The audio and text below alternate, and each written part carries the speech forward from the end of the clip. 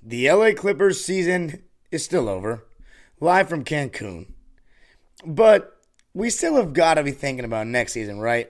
Where do we go from here? And in this episode, I'm going to break down the three options and the three directions in which the Clippers can go, and which one sounds the most appealing? Well, I want you to tell me on today's Locked On Clippers. You are Locked On Clippers, your daily Los Angeles Clippers podcast, part of the Locked On Podcast Network, your team every day.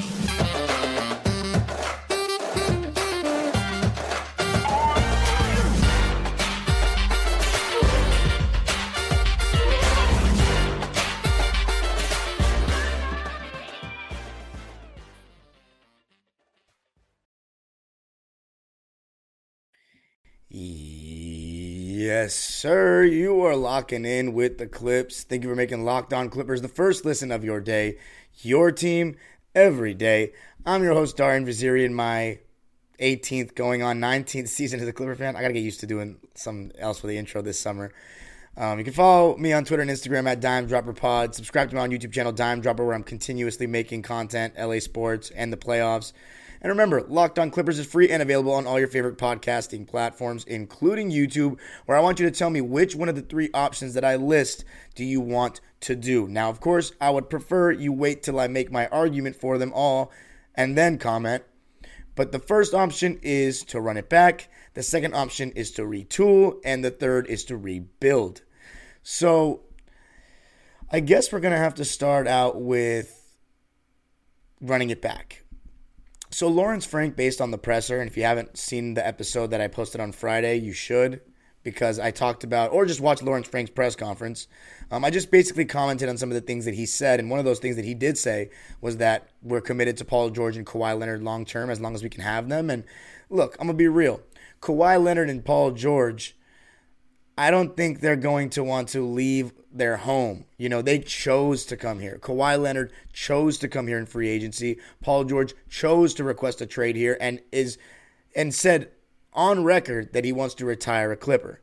Now, I don't think Kawhi Leonard's ever going to say these kind of things. As I said on my own channel, he's not like a big organization guy in the sense that like he's going to talk about all the things like I'm a Clipper and I'm going to be here forever. Like he's just not that kind of guy. Doesn't come out and say these kind of things. He just, kind of stays in the moment at that current season and the goals of the team in that season. Whereas Paul George, he'll say sometimes he needs to be quiet sometimes. But, given Podcast P, we're going to be having a lot more quotes this summer. So honestly, with Podcast P, might give us more material for Locked On Clippers. So thank you, Paul George. Keep tuning into Podcast P. At least we can, hear what Paul George's lens is on all this. But he did come out and say that Clipper Nation, hang tight, like we are going to get it right. And it does mean a lot to hear that from him. But at this point, Clipper fans want to see action. They don't want to hear this, the talk anymore from the players or the organization. Now, as far as the run it back is concerned, the thing about the run it back is the only thing stopping the Clippers really is health, you can say. Because we still have not lost a series with Kawhi Leonard, Paul George, and Ty Lue together. We haven't. So until we see them lose, then we can evaluate what the duo looks like in the playoffs and, what they need around them. But until you see that, there's this level of unknown in which the Clippers, you still haven't seen this play out to the end with Ty Lue. The only chance was with Glenn Rivers in the bubble, and that was an interesting set of circumstances that I'm not going to make any excuses for. The Clippers came up short. But at the same time, it's hard to really just go off on them for that. That team was flawed a little bit, and the vibes just didn't seem right from the beginning. It just kind of seemed like they were winning on talent because Paul George was out in the entire season, not the entire season, but like half the season damn near. And Lou Williams and Montrezl Harrell were able to pick up 20 points each night for the team off the bench. So that kind of picked up the slack. And Kawhi was awesome in that regular season, and the vibes were so high. That was my senior year of college, so sadly I wasn't here to experience those vibes except for winter break. But that regular season, I just don't think that was it. 2021, obviously, at this point, has felt like the one. And we came up short. Well, we came up short because of injury. And again, in 2023, we can get Kawhi back. Injury. Every single year, it's been injury. So until we see this team lose together, there's no reason to say that it can't work in the playoffs to win a championship. We've seen Kawhi Leonard be that guy. He still looks like very much that guy. He said that the ACL rehab is a 2-year process, and this was year 1, which makes you think, if he was that great in year 1, how great can he be in year 2? Now, the meniscus tear obviously is going to put a hold on some of these things, and he's going to have to rehab from now a new injury. But hopefully he'll be back early next season. And I mean, at the same time, I think the way Kawhi Leonard bounced back from that injury, I think he'll be just fine coming back from this injury. Yes, he's turning 32 this summer, but 32 is still not 35. And Kawhi, as good as he looked, and he doesn't need the most explosion and athleticism to do his thing. He's so skilled. He's extremely strong. He's very fundamentally sound. He's a bucket. As for Paul George, I mean, he would have played if we had made it to the second round. So the second round starts, this Phoenix-Denver series starts on Saturday. So I would assume he would have been back in this upcoming week had the Clippers advanced. Now this week, Paul George is turning 33 years old. So, but that being said, he still moves pretty well. The main thing with the Kawhi and Paul running it back is, their injury history. And, them being injury prone. But in terms of, just the basketball side of it, I mean, they haven't lost yet. So, you want to give it a shot. You don't want to give up on that, especially when, if you do give up one of these guys, either you may not get a good return, and especially in Kawhi Leonard's case, there are very few guys that have shown that they can win a championship as the best player, and we have a player that has, and that's something you got to consider.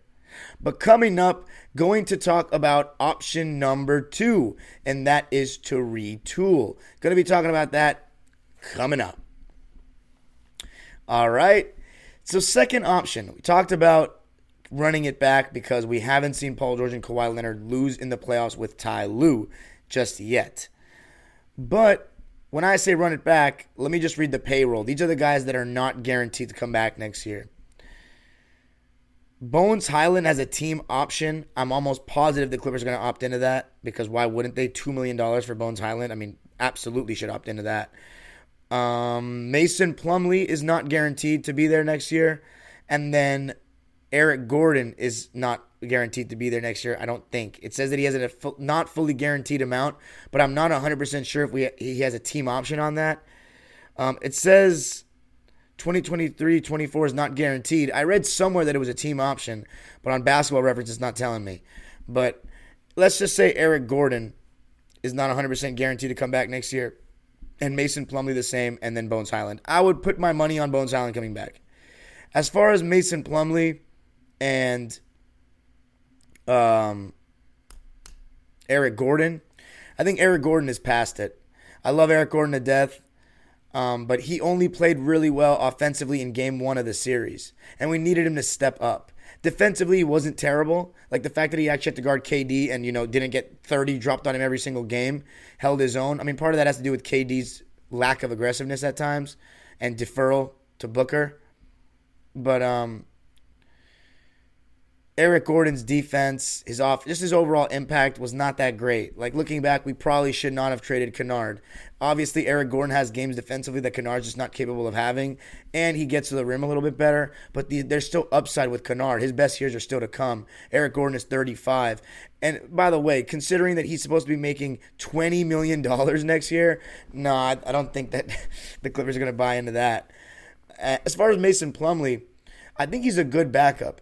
Now, there is a lack of foot speed and athleticism with Plumlee and Zubac both being the starting center. You don't have a pick and pop big there, and you don't have a switchable big there.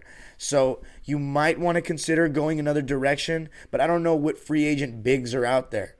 So honestly, if you can, Mason Plumlee on a vet minimum, I think at this point, when he's 33 years old, he's just made $9 million a year.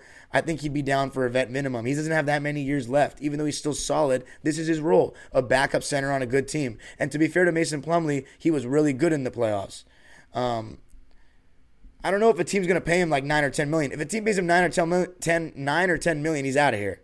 But there's a good chance the Clippers bring him back, I think. If they can get him to agree to a small contract, I think they'll bring him back. And obviously, after the mistake last year with letting Hartenstein go, the Clippers are not going to allow themselves to not have a backup big man next year. Now, in terms of retooling, there's two different ways you can retool. One, actually 3 different ways, to be fair. One is you just replace the supporting cast. You keep Paul George and Kawhi, but you replace the supporting cast. Robert Covington, if Ty Lue remains head coach of the Clippers, he needs to get traded because he will not play him, I don't think. Unless the Clippers trade Marcus Morris, who, by the way, is owed $17 million next year. He's on an expiring contract. I think a lot of teams would take his expiring contract. It's obviously not good for that particular year, but the Clippers have to trade Marcus Morris. I don't even want to get even more in-depth about it. Marcus Morris is old. This team needs to get younger, and just he had a terrible season after the first 2 months. I don't even need to have to go further into this because I don't want to pile on to him because Marcus has given a lot to the Clippers, and he's been, maligned this year for his play, and I don't want to further do that. I've done that enough this year. The point is the Clippers need to trade him. They need to get that contract off the books, and they need to get him off the roster so Ty Lue does not play him more than other deserving guys. Robert Covington, I would love to see him play decent minutes next year and get a real rotation spot. If Marcus Morris goes, there's a good chance that happens. But who knows with Ty Lue and with the way he treats Covington. As for Nicholas Batum, he clearly had it, aged this year. His 3-ball was wildly inconsistent. He's usually extremely consistent. And defensively, he took a step down as well. He's owed $11 million next year, almost $12 million. That's pretty hefty. That's definitely more than he's probably worth at this point. But I'm down to keep him for one last year and then let him walk or retire in the summer. I think, it could be his last season. He's done a lot of good things in the NBA. However, he's pretty healthy. See, he's 34, right? Yeah, 34 years old. When is he turning 35? Okay, so next season in December, he'll be turning 35. Yeah, I think the Clippers can keep him. I think Nico can still be good off the bench. I really do. I just think that the problem with Nico this year was you expect him to be the Clippers' best power forward. The Clippers need to upgrade that spot, absolutely. And that's where I think you're going to look to see the retool come in. Is you're going to get rid of Marcus Morris, but I think they may get rid of Covington too, or Nico. Now, a lot of teams could use Nicholas Batum off the bench. A lot. Including, I guess I still think the Clippers, if he's just a backup and we know that's what he's going to be, I think he can still be very solid. I love Nico, and he's fairly available as well. He's got a high basketball IQ.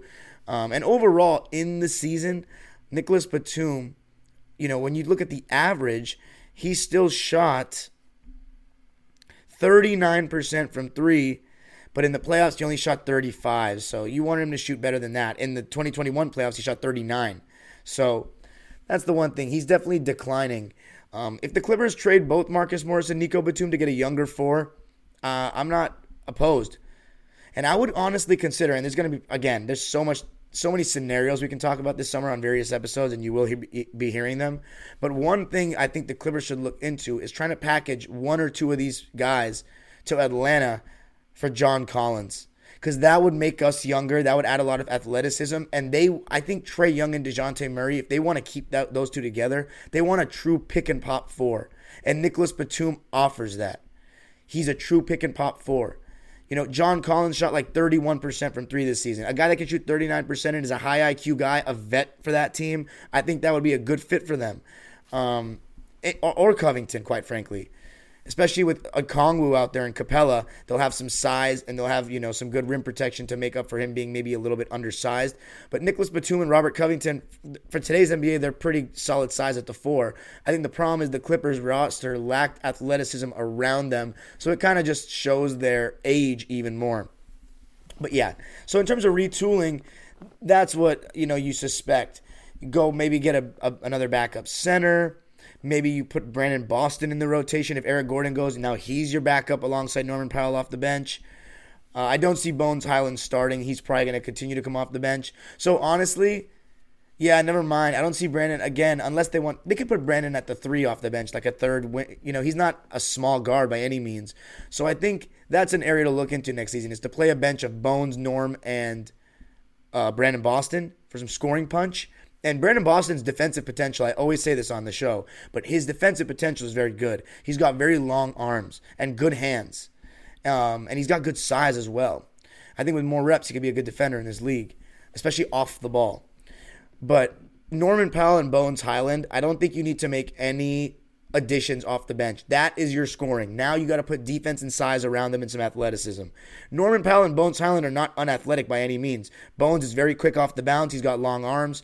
He has good agility, dexterity. Norman Powell is built like a running back, and he's got some of the most explosion on the team, and he's the best at attacking closeouts. So just keep getting some athleticism and defense around them, because that's the areas where Norman Powell and Bones Hyland, while they did show some decent defense in the playoffs, over the course of a season, their defense is not very good, and I still wouldn't consider them good defenders. So you got to put some good defense around them. But off the bench, I like those two coming off the bench.